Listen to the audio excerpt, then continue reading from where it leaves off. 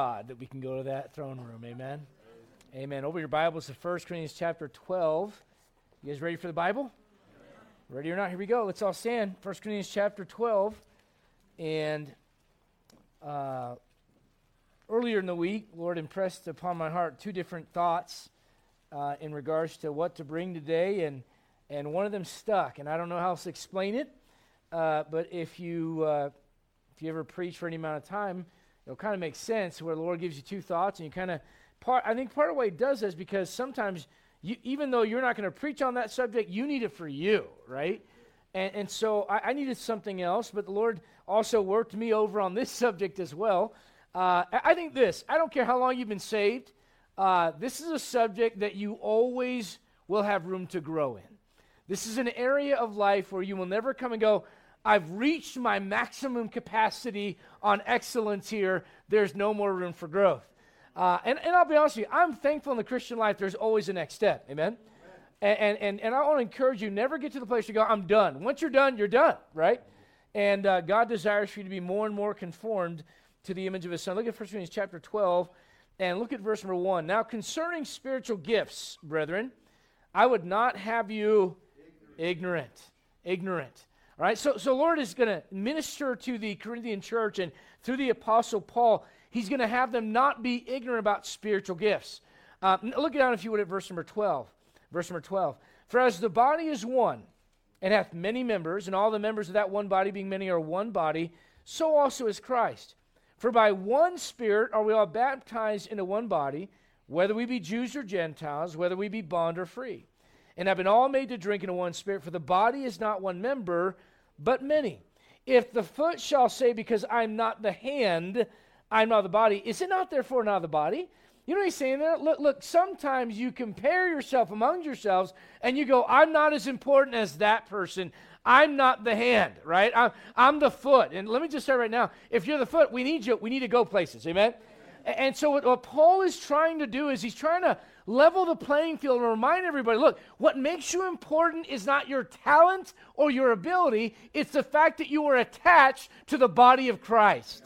And that was not something you could merit on your own. God gave that to you through the Spirit of God. And therefore, your identity is not wrapped up in your abilities. Look, I'm thankful that Brother Joe can play piano and that Miss Amy just got up and sang, and others that can do things. And we got guys that can paint doors, and people that can do media, and people that can't do anything else except for preach. Amen? We got all kinds of stuff represented. But your ability is not what makes you who you are. You are who you are because of Jesus Christ.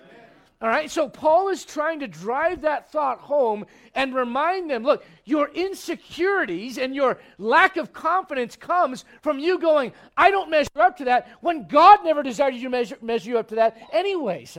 That is something that you struggle with because you look at others and go, I want to be that. And God's telling you, hey, that's not the most important thing. You are part of the body. Look, if you would, at 1 Corinthians chapter 12, and look down, if you would, at verse number 27. Verse 27. Now ye are the body of Christ, and members in particular. And God has set some in the church, first apostles, secondarily prophets, thirdly teachers, after that miracles, then gifts of healings, helps, governments, diversities of tongues. And I'm not going to teach this right now, but clearly there's a difference between spiritual gifts for the body of Christ today and sign gifts that were given to the early church. I'm not going to go through all that right now, but that's part of this. And the part of the conversation is, if I think I'm more important than Richard because I have the gift of healing and he doesn't, you say, what is that? That's a problem that I have, not him. Because I'm thinking that my gift makes me who I am. And that's not how it works in the Christian life. Look, if you would, at verse 29. Are all apostles? Are all prophets? Are all teachers? Are all singers? Are all piano players? Are all missionaries? Are all, you get what I'm saying? Right? Are all workers of miracles? Have all the gifts of healing? Do all speak with tongues? Do all interpret? Look at verse 31. But covet earnestly the best gifts. And yet I show unto you a more excellent way. I want to talk to you about that more excellent way this morning. Brother Joey, if you would ask God's blessing on the word. Father, thank you so much for just the time we've already had here this morning. Just evident that the Holy Spirit has come to bless and move and minister. God,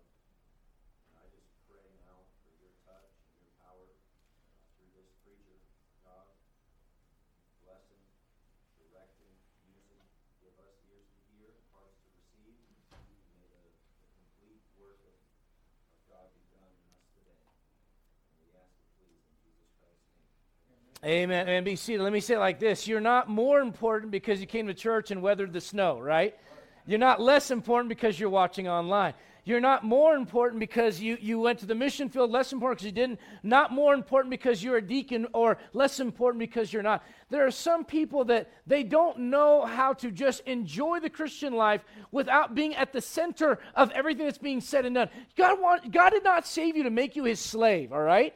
God saved you so you could become his child first and foremost. Your identity changes, and yes, he does want you to work and to serve him, but that is not your identity by in and of itself. Now that you are part of the body of Christ, God wants you to get to a place where you recognize it is not about you and what you can do that makes you special. You know what makes you special? Christ in you, the hope of glory.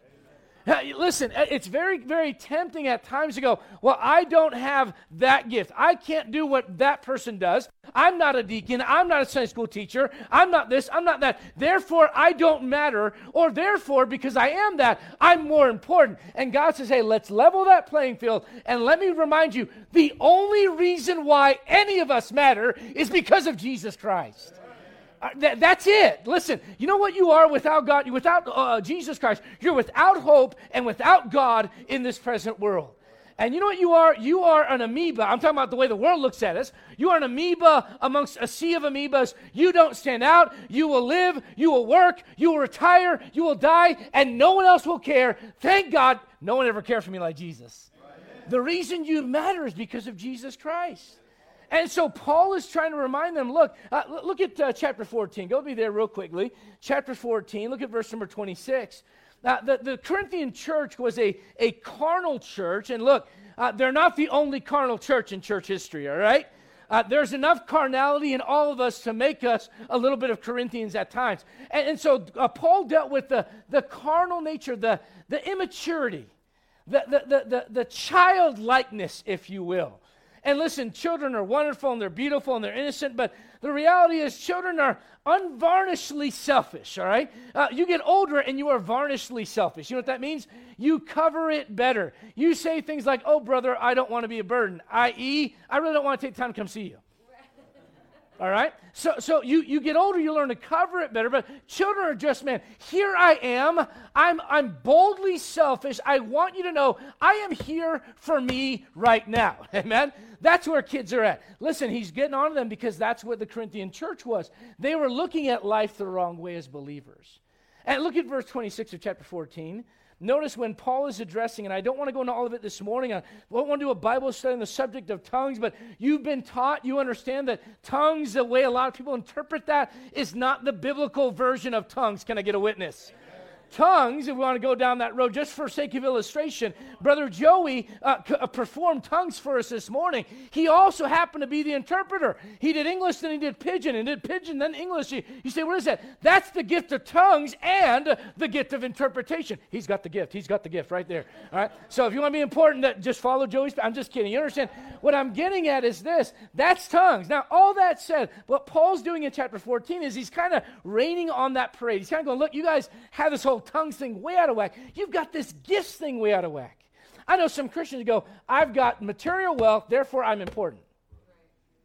And God has blessed. Let me just say right now, you better quit trying to figure out why God has blessed you.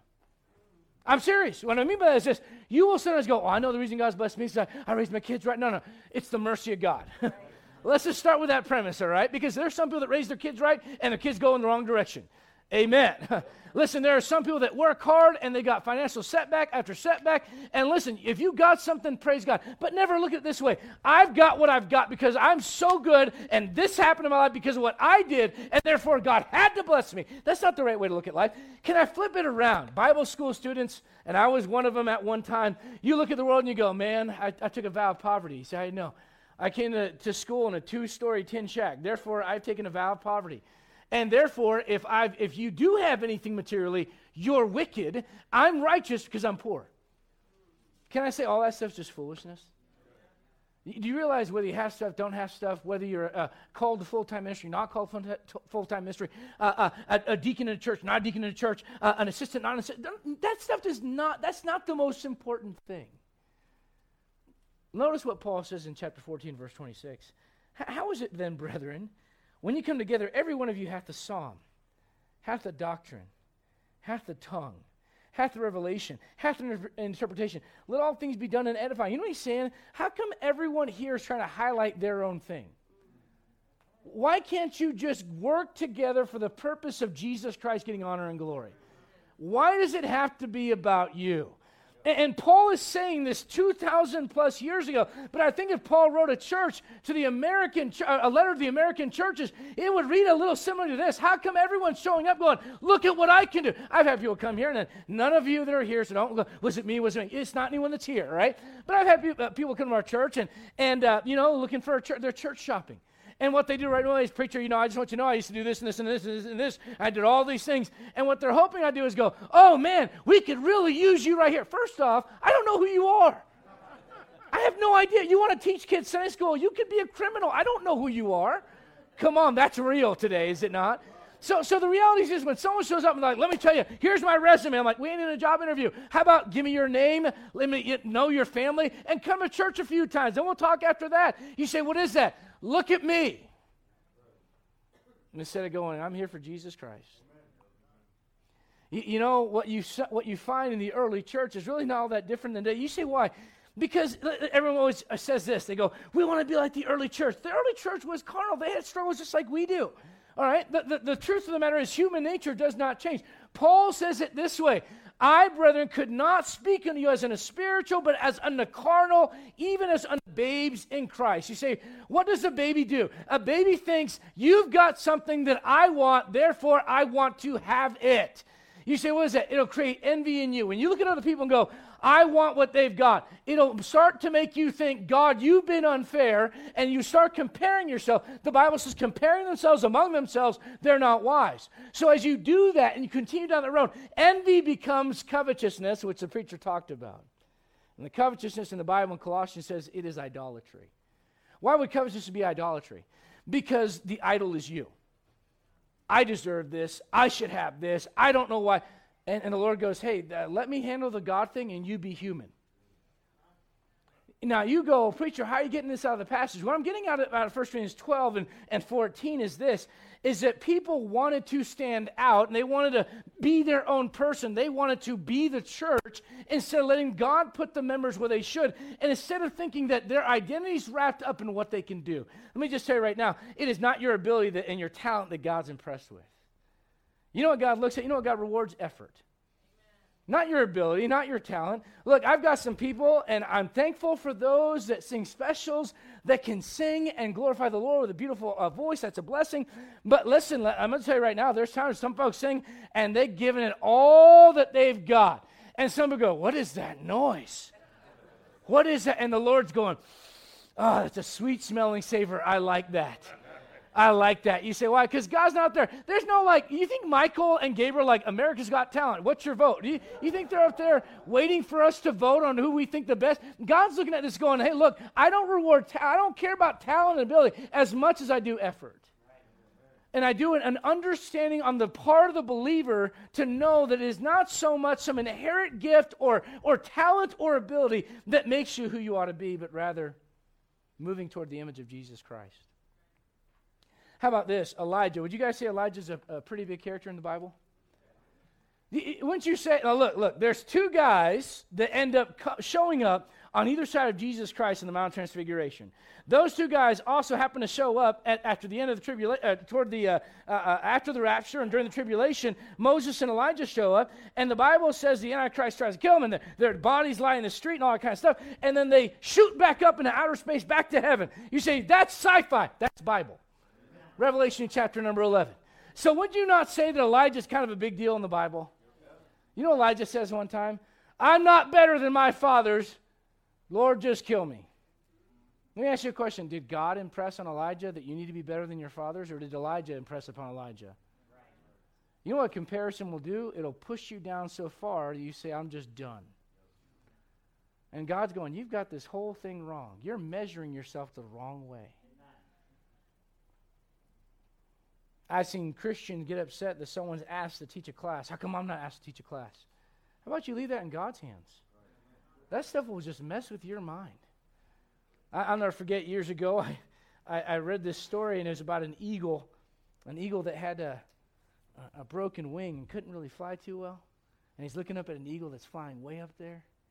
And so he just kind of runs over to an archer, to a hunter, and he goes, hey, can you shoot that guy down so that I can feel better about me? He goes, I'd love to do that, but the problem is I don't have enough arrows in my, so if I could just borrow can I borrow a couple feathers from your, and my arrow doesn't have any feathers, can I borrow some feathers from you? And the guy goes, sure. The little eagle plugs it out and goes, here you go. And he goes, well, I need a couple more than that. And he starts, they're not going far enough. I need more. Before you know it, the eagle has no feathers, and that hunter kills him. You know what the moral of the story is? You need to quit trying to get other people down to make you feel better. Right. You know what Christians do sometimes? They do exactly that. Where does it all start? It all starts with this false foundation that's why here at our church, I'm thankful for young men that preach. I'm thankful for it. I want to encourage them, but I don't want to have preacher boys where we elevate them above everyone else in the congregation and go, you need to be like these guys, because if you're not like these guys, you're not important. Everyone has their own thing. We're not all called to do the same thing, and your calling and your ability does not make you important. What makes you important is Jesus Christ in you. And as a result, the Spirit of God that God put in you the moment you got saved. Let me tell you right now, God cares a whole lot more about your character than he does your talent. Is it not in the Christian life that our mark is not each other? I press, Paul says, for the mark of the high calling of God in Christ Jesus. The mark in the Christian life is not the pastor. It's not the musician. It's not the song leader. It's not the deacon. It's not some Sunday school. You know who the mark of the Christian life is? It's Jesus Christ himself. So sandwich in between the chapter where he talks about the gifts in the body and how to identify yourself and sandwich in between that and Paul saying, look, the tongues thing is out of control and you guys are all about yourselves and what abilities and gifts you have and what you can put on display. Sandwich between all of that, he says this, I want to show you a more excellent way. Now I'm thankful for chapter and verse markings in my Bible. It helps you memorize Scripture. But I want you to understand that when Paul says this, in Paul's mind, he has a continuous thought that ends in our chapter 12 and goes into chapter 13. Look, if you would, at 1 Corinthians chapter 13. Can I say this? Excellence is a habit. Excellence is not something you're born into. It's something that you do over and over and over and over. And you know what I know about the Lord? The Lord is his name. The Bible says in Psalms, his name is excellent. How excellent is thy loving kindness. Thou art more glorious and excellent than the mountains of prey. Praise him, Psalms 150, for his mighty acts. Praise him according to his excellent greatness. The Lord loves excellence. Why? Because it's a reflection of who he is. God does not do things halfway. He does them right. When he goes back in the beginning, he saw that it was good. He saw that it was very good. There's nothing that God does where he goes, meh, it's okay. I'm thankful that when God stands back and he's done with something, listen, you know where I end up someday? I end up in heaven with the perfect body that never sins, and forever and ever and ever and ever and ever, I'm going to glorify my Savior. And God the Father is going to stand back and say, did a good job there. Not Adrian did a good job there. God did a good job there. You say why? Because he does things with excellence. So when Paul says, I want to show you a more excellent way, that listen, I think a lot of Christians, and even not even just related to spiritual things, your job, Christian, whatever job God has you in, you should do it with excellence. Right. You should not be the party of mediocre at the office or in the ditch or at the construction site or the engineering firm. Or you should be the one that goes above and beyond. Why? Because it reflects on your Savior. Excellence should be something that we aim for. I didn't say perfection, but excellence. Why? Because that's who God is. He's excellent. He says, I want to show you a more excellent way. Well, what is that excellent way? Look at chapter number 13. Chapter 13. You know what that excellent way is in one word? Charity. Let me say something about missionaries, and I think Brother Joe would agree with this. A burden will get you there. Charity will keep you there. You see, before you actually get to know the culture, know the people, you just have a burden for them. And then you get to know them. And you realize they're liars. They're cheats. They're manipulators. I'm not talking about Papua New Guineans, I'm talking about Americans, amen? I mean, you know what this is? Human nature. A burden will get you. It'll go, look in this direction, and you go, okay, Lord, I'll do that. But then you realize all the complexities of dealing with people, and you're like, you know what? I don't want to do this. You know what keeps you there? Charity. You want to see a more excellent way? Can I tell you this? You know why some Christians fall out of fellowship with other Christians? Lack of charity. You know why things aren't right in the home? Lack of charity. You know why some churches fall apart? Lack of charity. Do you know why some of you aren't reaching people that God wants you to reach for Jesus Christ? Lack of charity. This is not just a small part of the Christian life. This is a sign of you actually growing toward that mark, the more excellent way of Jesus Christ himself. Let me just read a couple of things here. Look, if you would, at verse 1, chapter 13. We're going to talk about charity for a little bit. Look at verse 1. Though I speak with the tongues of men and of angels and have not charity, I am becoming a sounding brass or a tinkling cymbal.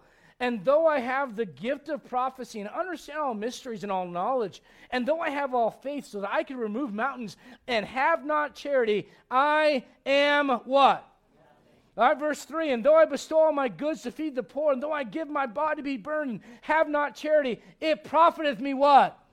Charity suffereth long and is kind. Charity envieth not. Charity vaunteth not itself, is not puffed up, doth not behave itself unseemly, seeketh not her own, is not easily provoked, thinketh no evil, rejoiceth not in iniquity, but rejoiceth in the truth, beareth all things, believeth all things, hopeth all things, endureth all things. Can I just say this in a very simple way? If I had to define charity, it would be this: love that is expressed by giving.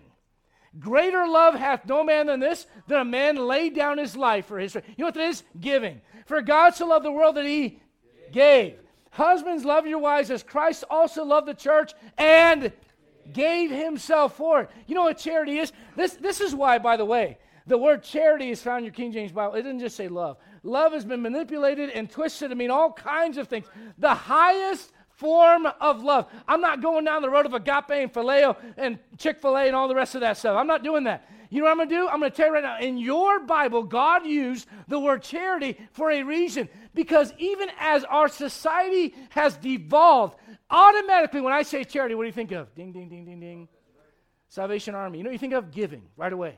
So God put that word there even toward the end of the church age. When things start to unravel, the common man would at least look at that word and go, yes, I at least understand that God's trying to get me to give. What is charity? It's benevolence, love, and goodwill. But let me just say this. God gives us a great description of it here in this passage. And in Webster's 1828, it also says an act of kindness which stems from love.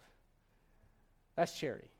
18 times is mentioned in Paul's writings, 4 times in Peter's, 2 times in John's, 1 time in Jude. But can I just say this? God's the one that made the first move. We love him because he first loved.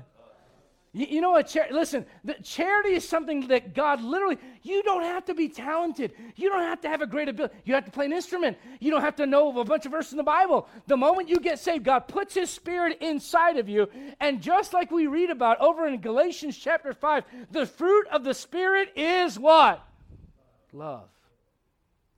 Why does it start with that one?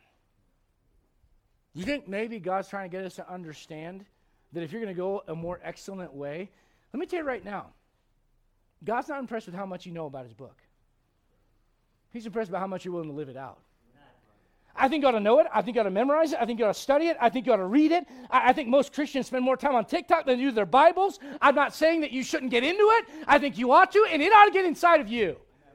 But I'm going to tell you right now, God is not impressed. I've met some people that, man, when it comes to dealing with others, they are stone cold. But boy, they could quote the verses, and they could tell you where you're wrong and how to fix it. But they will not express the very thing that God gave them when they got saved.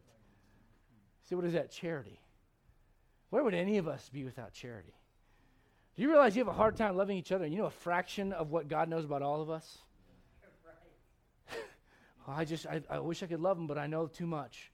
Aren't you glad God doesn't just say that to you? I mean, all the secrets, all the dirty laundry, all the skeletons in the closet, all the burdens, all the things in your life that aren't where they are, all of that, God sees all that, and yet the Bible says his great love wherewith he loved us. Can I just show you some things about charity? Look at verse number 4. Charity's long-suffering. When you find yourself going, I just can't. Now, just time out, okay? Because some of you don't understand this principle. Let me help you out. I can express charity towards someone and still have boundaries in my life. There are some, look, if someone's trying to sell my kid crack, I'm not going to be like, well, just come over for dinner. You understand? Some of you need to get this lesson because some of you struggle with your family and you'll let your kids run all kinds of filth and junk because it's family instead of saying boundaries. Right. What kind of, you're going to tell me right now, well, Pastor, that means I don't love them. No, listen. The moment that Adam and Eve sinned, God loved them. You know what he did? He clothed them and then he kicked them out of the garden. Why did he do that? Because God's so mean, because he needed some more real estate space. I don't know. You know why God did that? He did that for their own benefit. If they had access to this fruit where they could live forever and ever in a corrupted, sinful body, can you imagine what that existence would be like? God spared them when he separated some things. Can I tell you right now, for the sake of your family, for the sake of your Christian life, some of you need some more boundaries. You need to understand, there's some people you may not be able to trust, but you can still express charity towards them.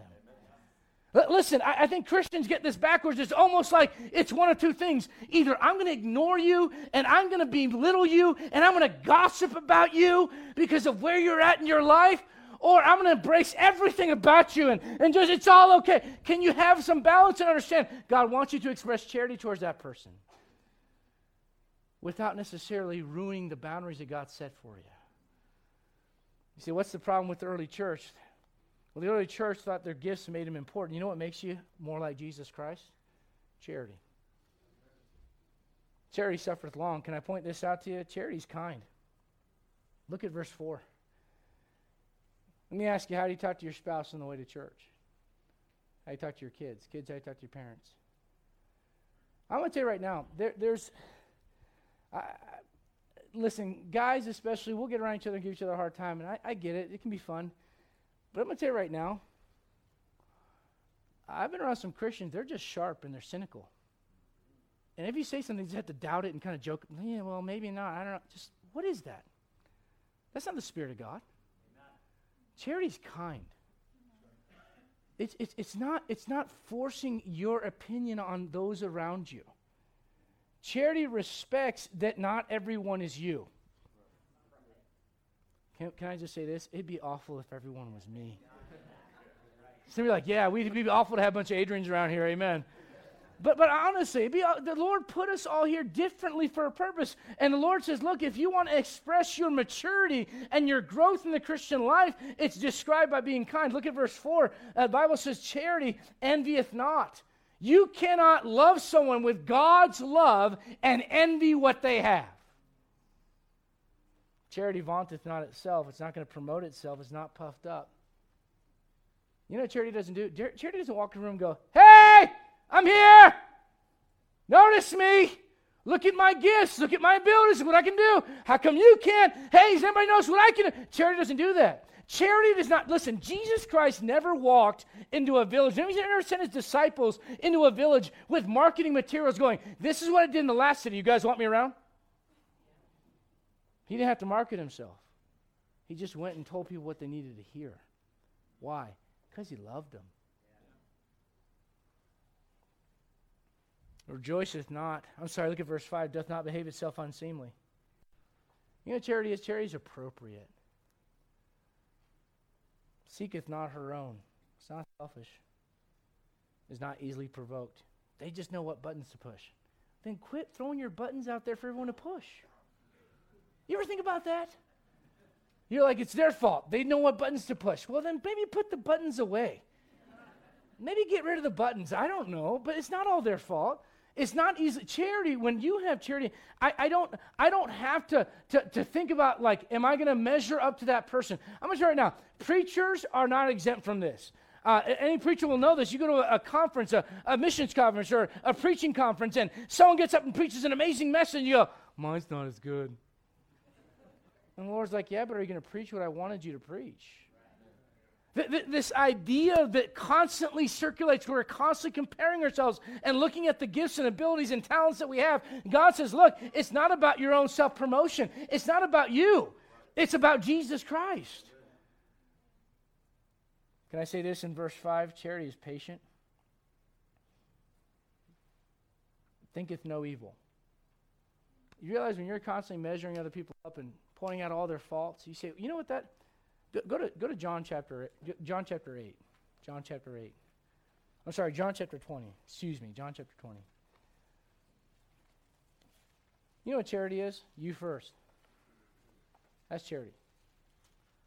You know what human nature is? Me first. You know what human nature is when you get saved? To look like I'm saying you first, but I really want it to be me first. Can I get a witness?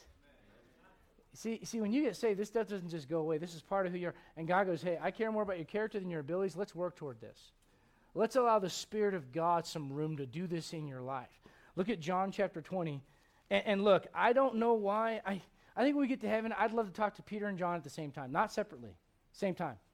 I'd like to ask them like how it was, when they were, going to the garden, the tomb there after Jesus Christ had risen. I'd like to get there, just both of them in the same room.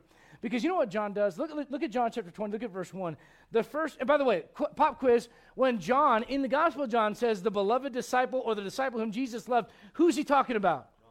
John. Right? Look at John 20, verse 1. The first day of the week cometh Mary Magdalene early when it was yet dark on the sepulchre, and seeth the stone taken away from the sepulchre. Then she runneth and cometh to Simon Peter, to the other disciple whom Jesus loved. So who would that be? Is that not the author of the book? Okay, let's keep reading. And saith unto them, they have taken away the Lord out of the sepulchre, and we know not where they laid him. Peter therefore went forth, and that other disciple, who would that be? John, and came to the sepulchre. Now, this is where it gets fun. So they ran both together, and the other disciple did outrun Peter. I just want you guys to know I whooped him in the race. Now notice this. This is where I think it gets really interesting. Look at verse number 5. Because John gets there first. He stooping down and looking in saw the linen clothes lying, yet went he not in. You know who goes in first? Peter. In whatever problems that John had, I think he had enough sense to know, brother, you first. See, my abilities got me here first. You listening? But now that we're here, you first. I've told my daughters and all my kids, you're raised in a Christian home, raised with the Bible, you better never forget where you could have been if it wasn't for that. And when you get to a certain place in your life, look around you and go, you first. You say, what is that? That's charity. You see, charity is not, look at John chapter 8, it's already in the Gospel of John. Charity is not what the Pharisees were known for. You know the Pharisees had down? They had down how to show what was right and what was wrong. You say, well, that's judgment, that's a discretion, and we need that. And I would say absolutely. But judgment and discretion without charity is Pharisaical. Yeah. Look at John chapter number 8. You say, what's going on? You know the story, woman caught in adultery. Now, look, the moral of the story is not adultery's okay, I don't care. P.S., I love you, God. That's not the moral of the story. Clearly, Jesus Christ says in there, go and sin no more. This is not an absolution. It's not so much a, hey, no big deal. I don't really care about this. But I'll tell you what it is. Look at John 8. Look, if you would, at verse number 7. No, sorry, not verse number 7, excuse me. Verse number 1. Jesus went on the Mount of Olives, and early in the morning he came again to the temple, and all the people came unto him, and he sat down and taught them. Now, let's just say we're having Bible study. I've had interruptions. I've had people go, go to the bathroom, get coffee. Sometimes the phone goes off. Sometimes we had, what is I forget what it's called, the city whatever, where they come pick people up. They came to church one week, and they're going, hey, is Betty here? And we're like, we don't know who Betty is. We've had interruptions here at New Heights at the church, but I'll tell you one thing I've never had. I've never had a group of men take a woman, throw her at my feet in the middle of a sermon. Do you realize she's in the middle of a Bible study? And the scribes and the Pharisees dump this woman off in front of Jesus Christ. Already, this is starting wrong. You know what it was? It was about them. It wasn't about helping that woman. You want to help that woman? You take her to Jesus Christ one-on-one. They didn't want to do that. They wanted to say, look at me. So they bring this woman to Jesus Christ. And oh, by the way, they caught her in the very act. That means there's a male partner involved. Where's that guy at? Somehow he's not mentioned.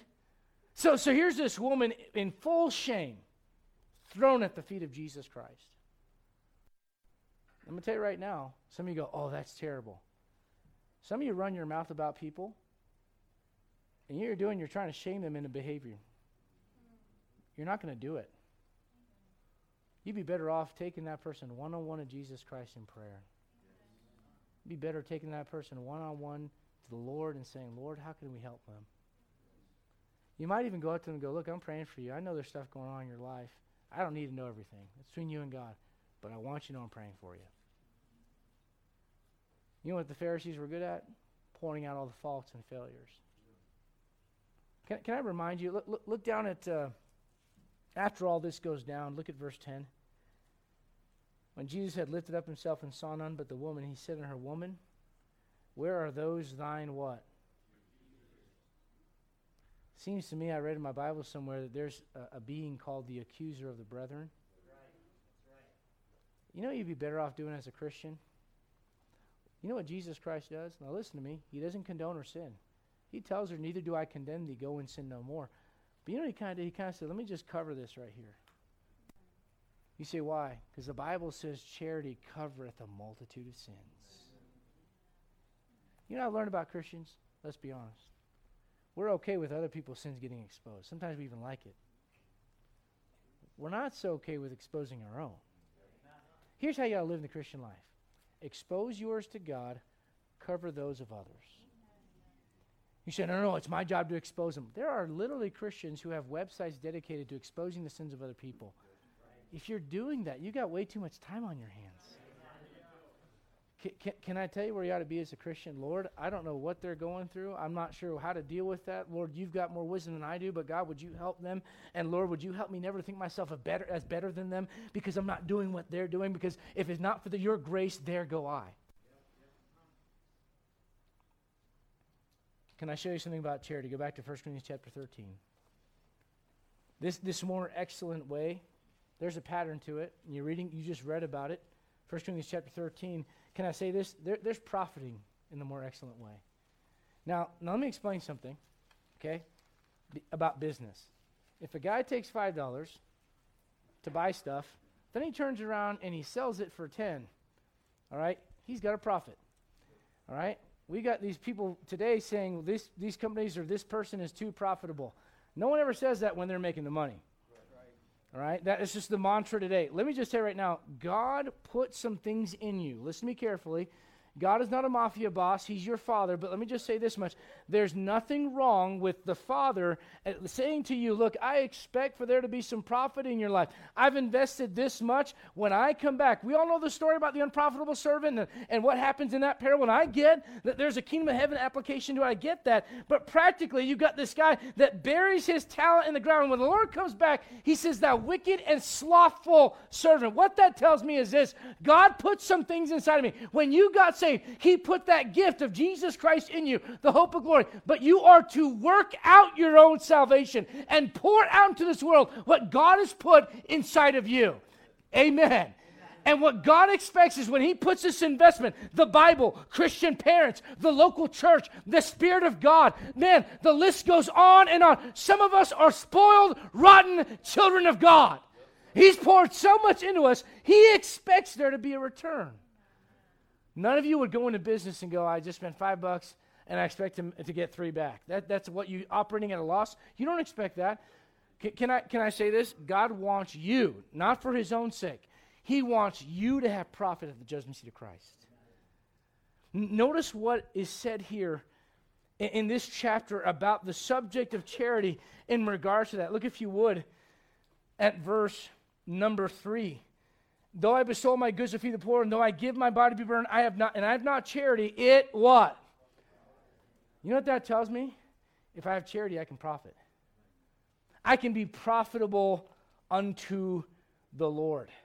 And can I say this? If you look down at church history and you look down at Revelation and find the churches that the Lord addresses, those 7 churches in Asia Minor, and there's historical application, there's practical application today, and there's doctrinal, prophetic application, tribulation, all that stuff. But if you look at all that, you'll find the first church is listed as a church called Ephesus. And he says about the church of Ephesus, man, they had acts of service down. They had labor. They had patience. They had the resume exactly to look like what a biblical church should be. You know, he tells them, I have somewhat against you because thou hast left thy first love. You see, they had all this stuff in the outside, how it should look. But the missing ingredient, you know what it was? You know what the more excellent way is? The answer's not, fine, then I just won't go to church. Fine, I won't read about. No. It's looking at it from the standpoint, not so much, I have to. I get to for the honor and glory of Jesus Christ.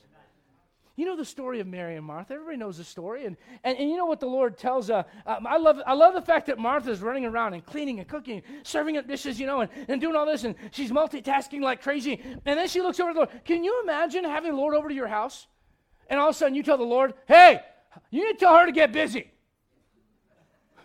The Lord's like, well, who died and made you God? All right? And so the Lord looks at her and he says, hey, Martha, Martha.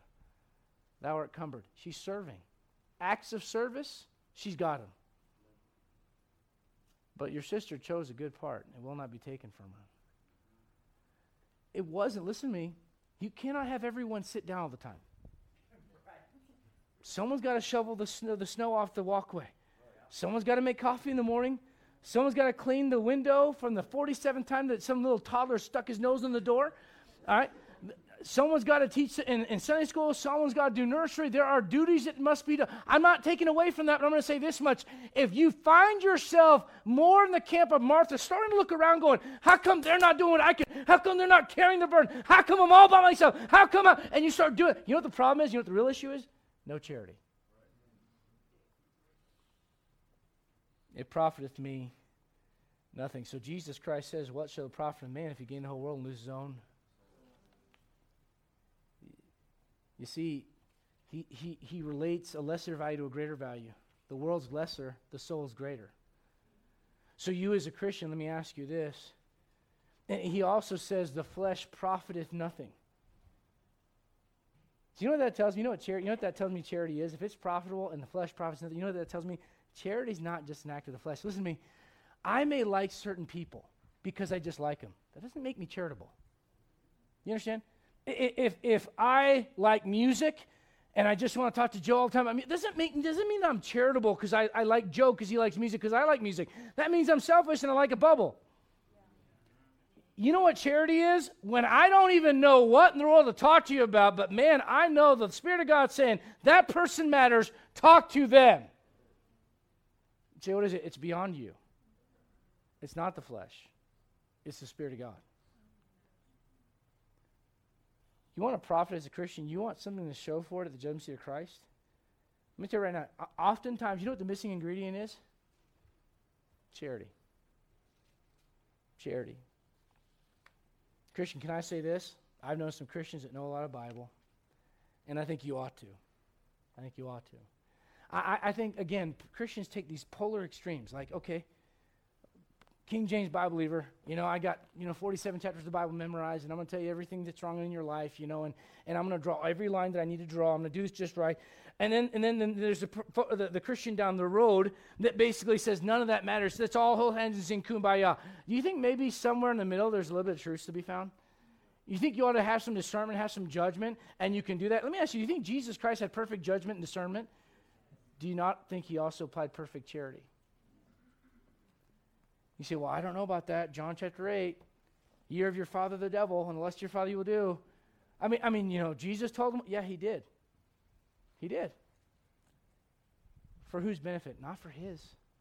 See, our problem is this. If I were to get up and do that John 8:44 thing in my flesh, you know what I'd be doing? I'd be bashing you to prove to everyone. That's why you have these 30-second TikTok and YouTube shorts where some political person gets up and says something, and everybody goes, oh, to the person they're arguing with. By the way, life's not TikTok. It's not YouTube shorts. It takes real charity to build relationships in order to minister to people, and that takes time. And listen, the sign of a mature Christian, the progression, if you will, of the more excellent way is not how many verses you memorize or how much doctrine you know, and you ought to. It's not a matter of dumping that. But it's a matter of taking all that knowledge and all that you know and all you've been taught. By the way, when you graduate from medical school, yeah, it's a great accomplishment. But I'm going to tell you right now, if you got up there and said, look at how much I learned, look at how much I know, you know something because someone else told you. So as a Christian, when you learn and when you grow and you learn these things and start to understand what the Bible says, never find yourself going, look at how much I know. You know what God's looking at? How much are you willing to serve with? The progression of charity is not just found in the amount of souls that you win or the chapters you read or the amount of money that you give to missions. It's not so much who is the greatest as the disciples argued after the Lord. Can you imagine? The Lord is telling them, I'm going to go to Jerusalem. I'm going to be betrayed in the hands of sinners, and I'm going to die. And he's going through this whole thing, right? And in Mark chapter 9, the Bible says that when they finally got to their destination, he goes, hey, by the way, I heard you guys talking while I was talking. Problem number one. And by the way, what were you guys talking about? What were you arguing about? We were arguing about who was the greatest. Can you imagine having that conversation with the Lord? You see, what was the problem? Eventually, those people become authors of the books of the Bible. Can I say this? They weren't ready for that yet. They had some growing up to do.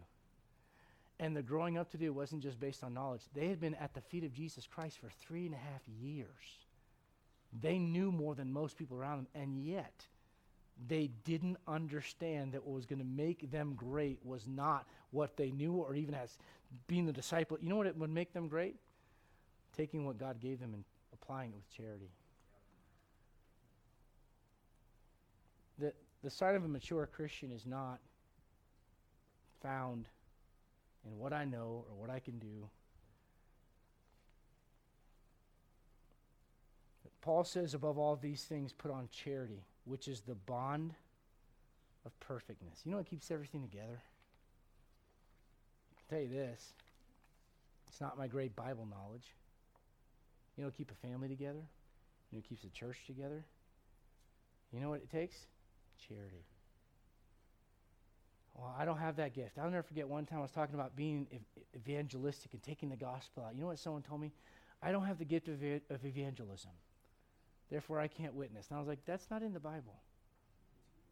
You made that one up. You know what that was? That was their way of getting out of what they were supposed to do. You know, somebody might say, I wasn't raised in a loving home. I get that. But you're a new creature in Christ now. I didn't have a loving father. I get that. But you're a new creature in Christ now. I didn't have this. I didn't have that. This is how I was. Okay, fine. All that's true. I'm not denying any of that stuff.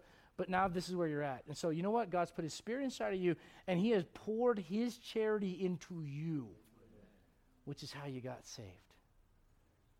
Now it's time to pour it out. We say all the time, you can't pour out of an empty cup.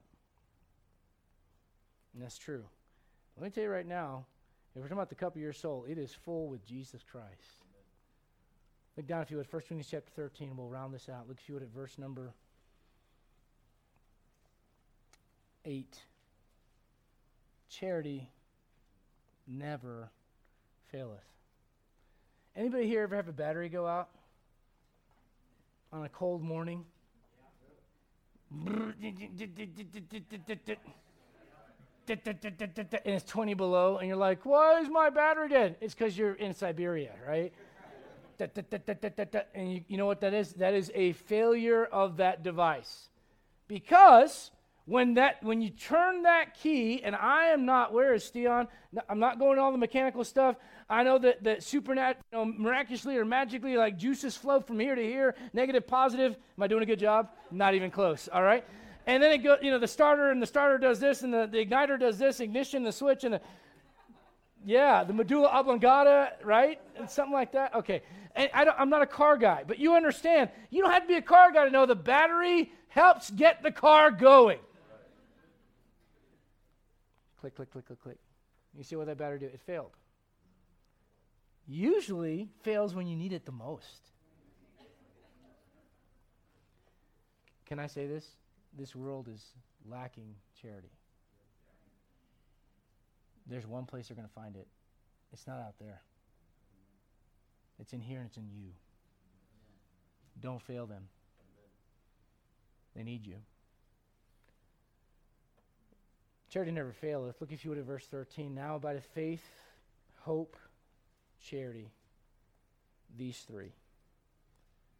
But the greatest of these, was it Muhammad Ali? I am the greatest. Is that Muhammad Ali?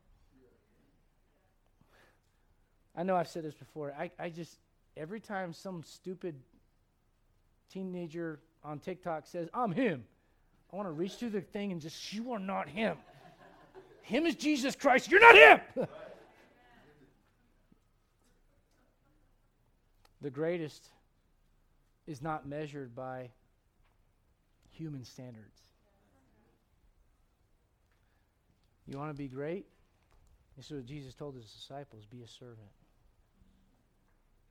You know, there are times people say things, let's be honest, and you want to respond, and you go, yeah?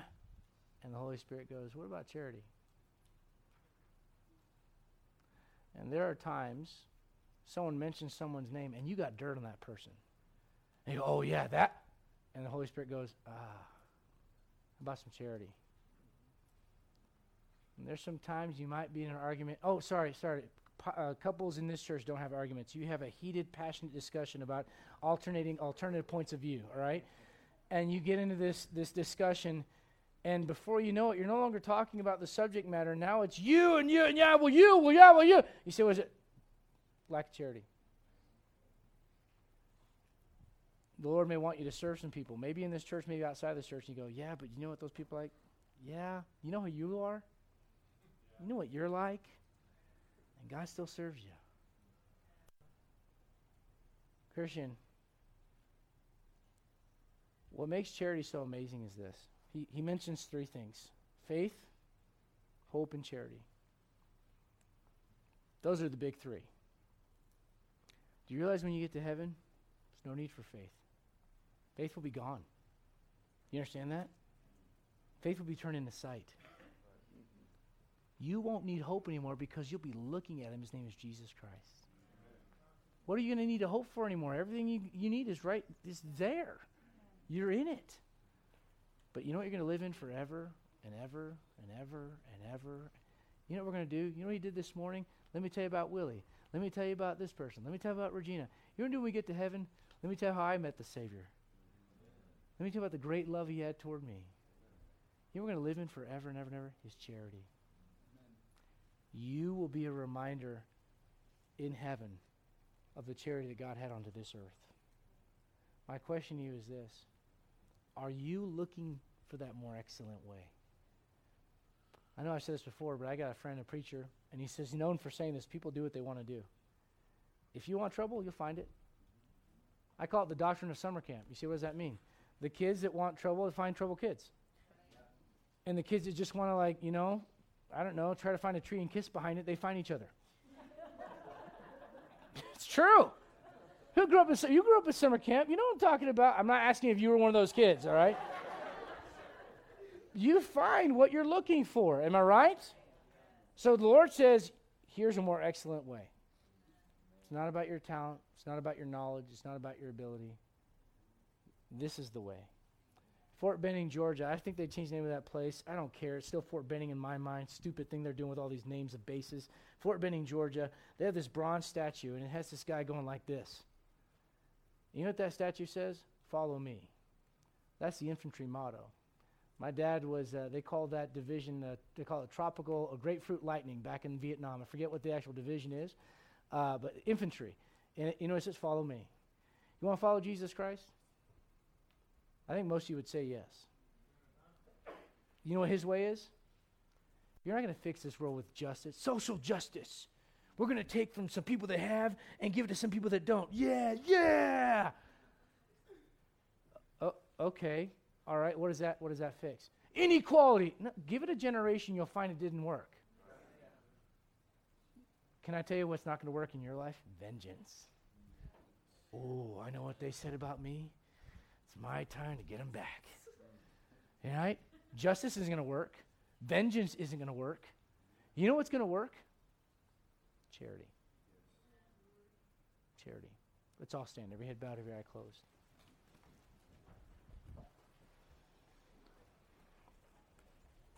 Father, we thank you so much for the great love you had toward us. Lord, I know that bitterness and unforgiveness, envy, Lord, all these works of the flesh, Lord, they don't operate, they don't function when charity is present. It doesn't work. I can't hate someone when I'm praying for them. Lord, I pray that you'd help. Lord, in our flesh, these things don't make sense.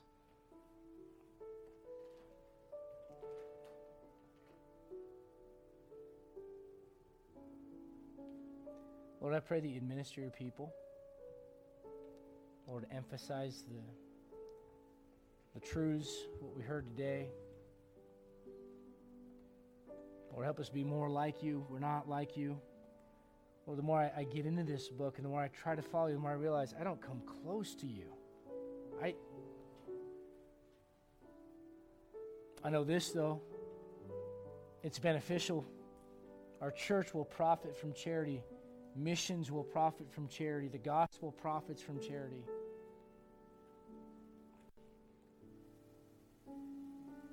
Lord, I pray that you'd help us, Lord, rather than measuring ourselves up to other Christians, Lord, just to measure up next to you and learn to put on charity. Christian, let me say this. The Bible says to put off the old man and put on the new man. You know what the old man is? He's a lot of things, but he's not charitable. You cannot, as we talked about last week, you can't continue in sin when you're walking in love for Jesus Christ.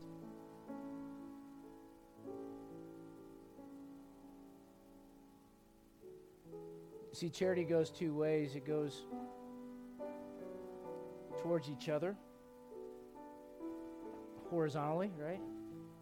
Vertically as well.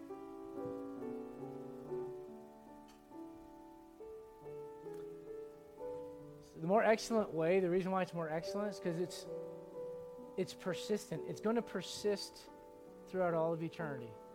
Charity's going to be there forever. Faith won't. Hope won't. Charity will. Some of you work with some people that you don't like. And you know what? If I worked with them, I probably wouldn't like them either. But God tells you to love them enough to tell them the gospel of Jesus Christ. God tells you to pray for them. See, that's a sign of some spiritual maturity. I don't like you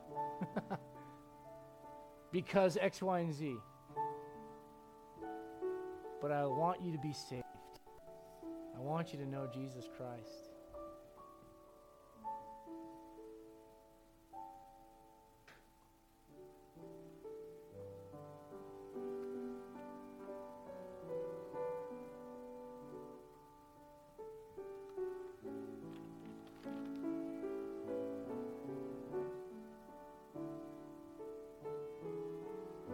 Paul closes that letter to the Corinthians with this: let all things be done with charity. All things. The question, Christian, is my life, my actions, my words. I had a situation this week with one of my kids, and man, the Lord rebuked me. I misread a situation, and it was very quick to just hammer. And the Lord said, boy, you blew that one. So what'd you do? I said, well, I sure am glad when people do the right thing to me. So I went to my child and I said, hey, Dad did not handle that with charity. I am sorry. You see, it's not even about position. It's not position of authority. It's not about that. It's about exemplifying the character of Jesus Christ in my life. In every phase. In the home. At the office. At the construction site. At the city of Denver sanitation, wherever Felix is at. All right? On the mission field. Wherever you're going. At church. With the brethren.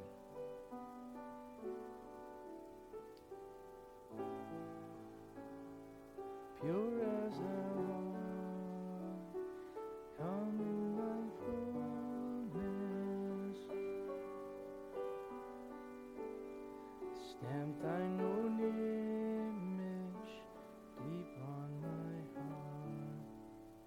Amen. Let's close in a word of prayer. There's a story about a little boy who was going to D.L. Moody's. Who knows who D.L. Moody is? Dwight L. Moody, great figure in church history. Not a Baptist, by the way. There's a lot of great people that weren't Baptists, all right? But he had a boy come to a Sunday school class, is what it was, from across the other side of Chicago, I believe it was, and walked in the snow, walked to church, not drove, walked several miles, because he was close to the church and his family moved to the other side of town. He had to walk several miles across town, and he got to Sunday school, and D.L. Moody says, "Isn't there a church closer to you?" He says, "Yeah, but you guys know how to love a young man here." You say, "What was it? It was worth walking for." It's that rare. People need it, and they're not going to find it outside of Jesus Christ. And as you heard in the Sunday school hour, you are that living epistle. You are the one that reflects the nature and character of Jesus Christ. So I pray you do that this week. Lord willing, we'll see you back here Wednesday night, 7 o'clock, Bible study. We'll be learning about the shield of faith. All right, so be here for that as we continue our study on the whole armor of God. And it's been a blessing to be here. Thankful for safety. We'll pray for everyone to get home safely as well. And let me just give you one tip. Don't be in a rush. Well, I have four-wheel drive, and I've got the latest. Okay, fine. You're the one that's going to be in the ditch. Slow down, all right? It's not worth it. But we hope to see you Wednesday night. If you got a blessing from Brother Anderson, let him know that. And feel free to talk to him before you leave, all right? Let's close in a word of prayer. And I'm going to ask Brother Felix, my brother from the